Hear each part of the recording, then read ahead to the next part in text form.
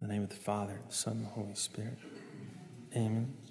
I should have added among the prayers for the sick our music director, the inimitable James Sensen, who is down hard with the flu, which is why we have no organ and why you have no programs. So, I'll read the readings for you. First, the lesson is from St. Paul's letter to the Philippians, chapter 3, verse 17, until chapter 4, verse 3.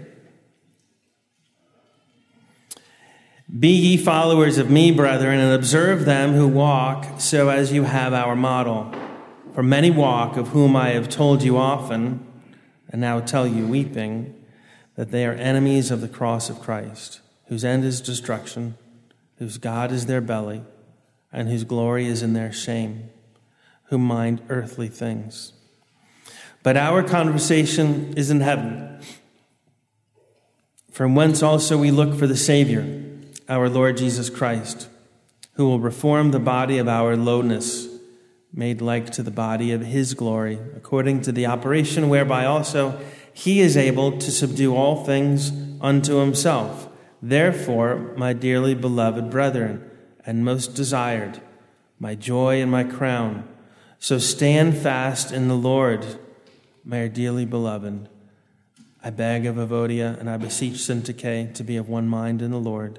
And I entreat thee also, my sincere companion, help those women who have labored with me in the gospel, with Clement and the rest of my fellow laborers, whose names are in the book of life.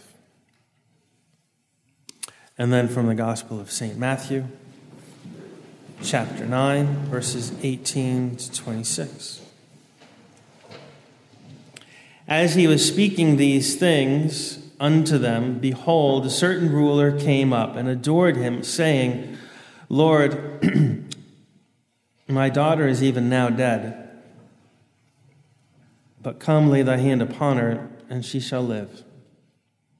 And Jesus, rising up, followed him with his disciples. And behold, a woman who was troubled with an issue of blood 12 years came behind him and touched the hem of his garment. For she said within herself, if I shall touch only his garment, I shall be healed. But Jesus, turning and seeing her, said, Be of good heart, daughter, thy faith hath made thee whole. And the woman was made whole from that hour. And when Jesus was come into the house of the ruler and saw the minstrels and the multitude making a rout, he said, Give place, for the girl is not dead, but sleepeth. And they laughed him to scorn. And when the multitude was put forth, he went in and took her by the hand, and the maid arose. And the fame hereof went abroad into all that country. And so concludes the Holy Gospel.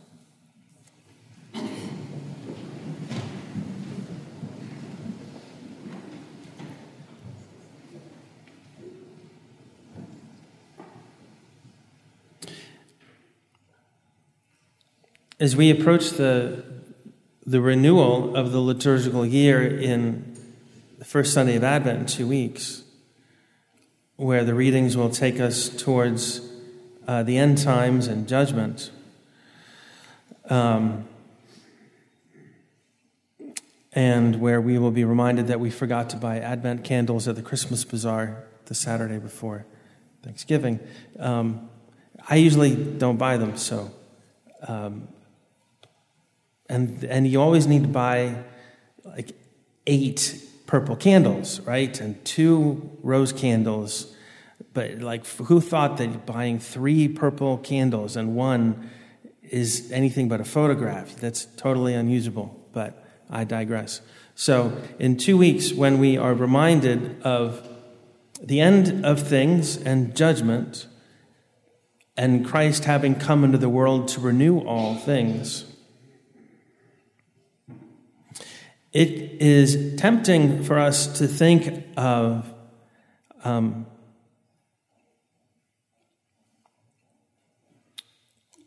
death and judgment as a kind of defeat that's saved by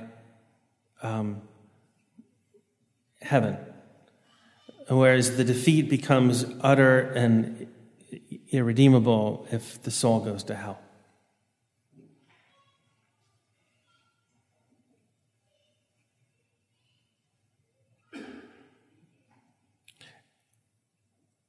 I'd like you to consider what we heard in the gospel, as well as other times when our Lord comes to raise the dead, when he could have instead healed the sick. And in the case of his friend Lazarus, we know that he waited deliberately. That Lazarus would not only be dead, but that he would be dead several days.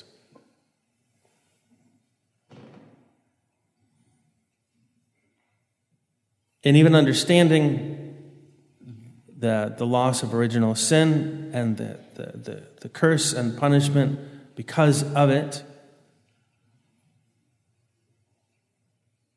we recognize how God continues to govern, how the providence of God continues to manage all things.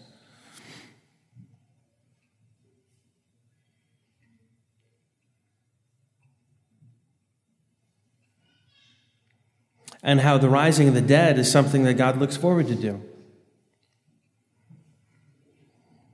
Which means their dying is not as much of a defeat as we think of it, or our dying won't be as much of a defeat as we might be tempted to think.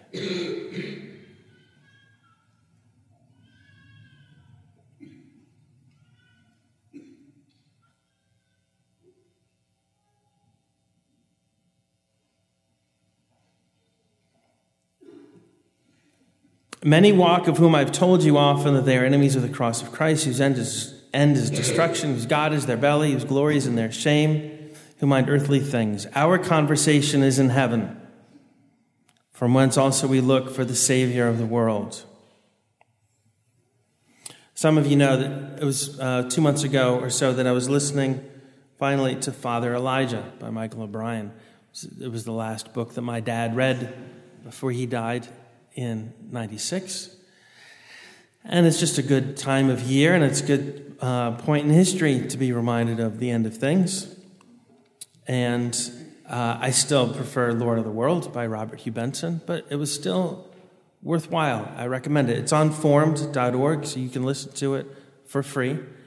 You can read it too. There are many, many books that you can read for free at formed.org through our parish subscription, but Father Elijah is one of the volumes that you can listen to as an audiobook. It's good to be reminded of the end of things as the time of great culminating confrontation, where everything is clarified.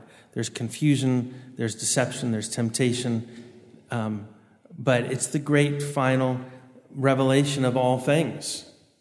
And if as courageous Christians we think of the end of the world like that, we can see our own life following a similar trajectory.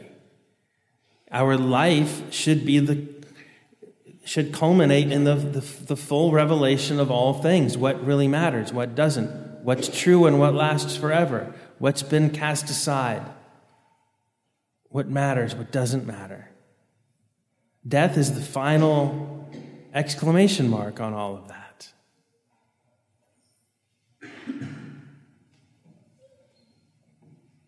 When we're assisting someone, helping someone who is afraid of death, we understand it should never have been.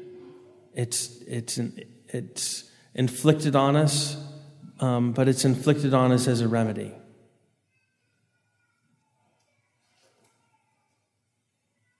But at least with regard to our own physical immortality and spiritual immortality,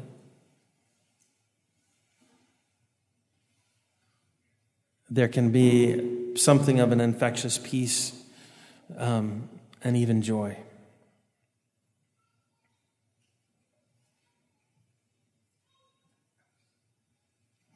The book that I'm listening to now is St. Catherine of Siena by Sigrid Undset, which surprised me. Probably a lot of you already know that Sigrid Undset wrote a biography of St. Catherine of Siena. I only knew of Christian Lavren's daughter. Similarly, a lot of people know Mark Twain. Some people don't know that he wrote a biography of Joan of Arc. It was his favorite work. But I digress.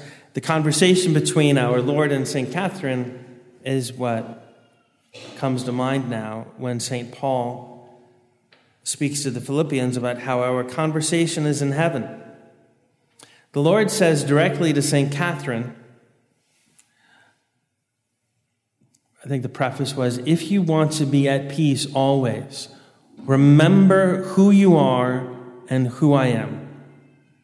Never forget who you are and who I am. You are what is not. I am what is.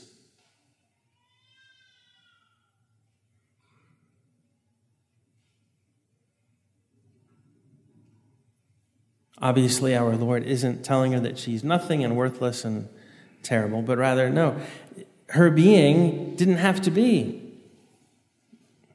Our being is contingent, philosophers tell us. I'm a little more confident on philosophy than ancient languages. Our being didn't ever have to occur. There was a time when we were not. God is. God always is. It's impossible for God not to be. So he tells St. Catherine, never forget who you are and who I am. And if you never forget this, you will always be at peace. Your conscience will never be troubled. The devil will never be able to tempt you. To remember what is not and what is. And in our experiencing the reality of contingency, that we exist and our soul will exist for all eternity, but our body is prone to decay and disease and will die and will rise.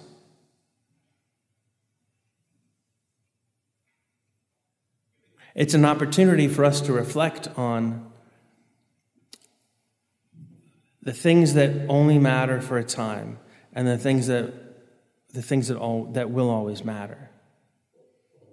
So a recent visit to the orthopedic surgeon, with him I'm becoming pretty good friends, was a good opportunity, because a new ache or pain means for me that those questions are considerations. Dealing with arthritis now for long over a decade, is this a grinding away of something that will never come back, or is this pain just simply something that's not well that can be healed, something that doesn't have to go away?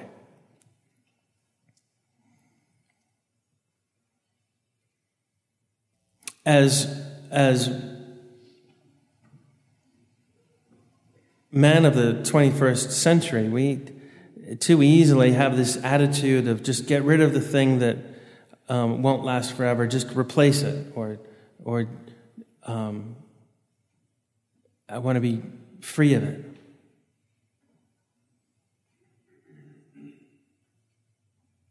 Some modern men have an even more destructive attitude about the things that hurt and they don't like, which is that they blame God for it. And so it's very interesting to encounter people who know that God exists, who acknowledge that God exists, and choose not to follow him, choose not to obey him, choose not to worship him.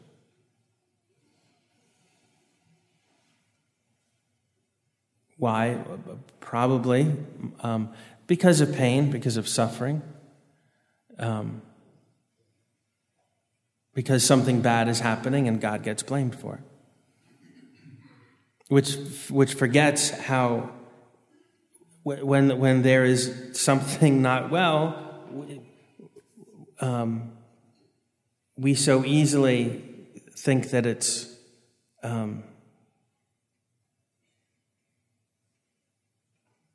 doomed to failure and death. In the same way that whether it be, is it arthritis, which is the wearing away of things that will never come back, or is it bursitis, which is just a temporary inflammation that can be healed? Is this something that's going away, or is this something that's going to last? We can also think of how there are things that pertain to the body, and the body one day won't exist, even though it will rise. But the soul will last forever. We too easily think that those things that last forever are perfect and shouldn't ever be in pain. But our soul can be ill, can be weak, can be afflicted.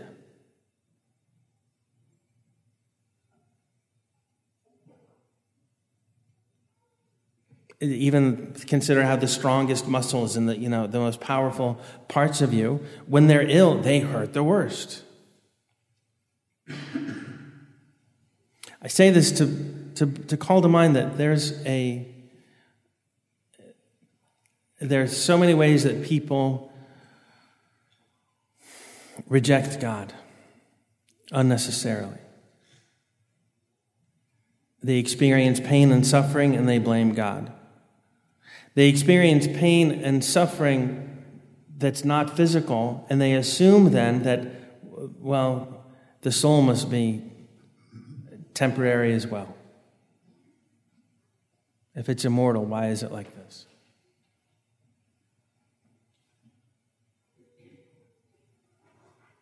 But all of creation is afflicted, and Christ came to renew all. And so he comes to the girl who's 12 years old, who's not only whom he finds dead, but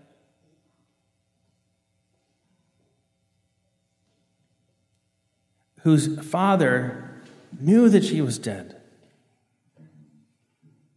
and came to the Lord asking him to lay his hand on her so that she would live. What amazing faith.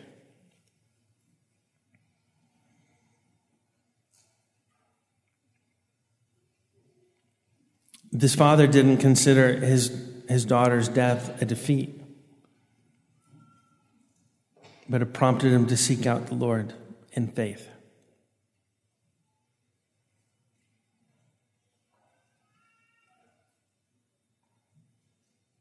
So whether the great conflict is global or ecclesiastical or personal, our Lord walks with us. Whatever we've considered a defeat isn't. It's the opportunity for the glory of God to be revealed.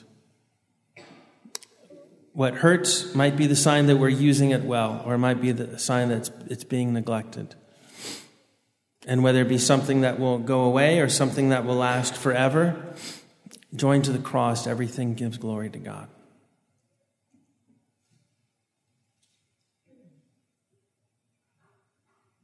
And so we look forward as we worship Christ. We don't simply look backwards at an historical event, but we look forward with the crucified and risen Lord to the full culminating glory and revelation of all the majesty of Almighty God, Father, Son, and Holy Spirit. Amen.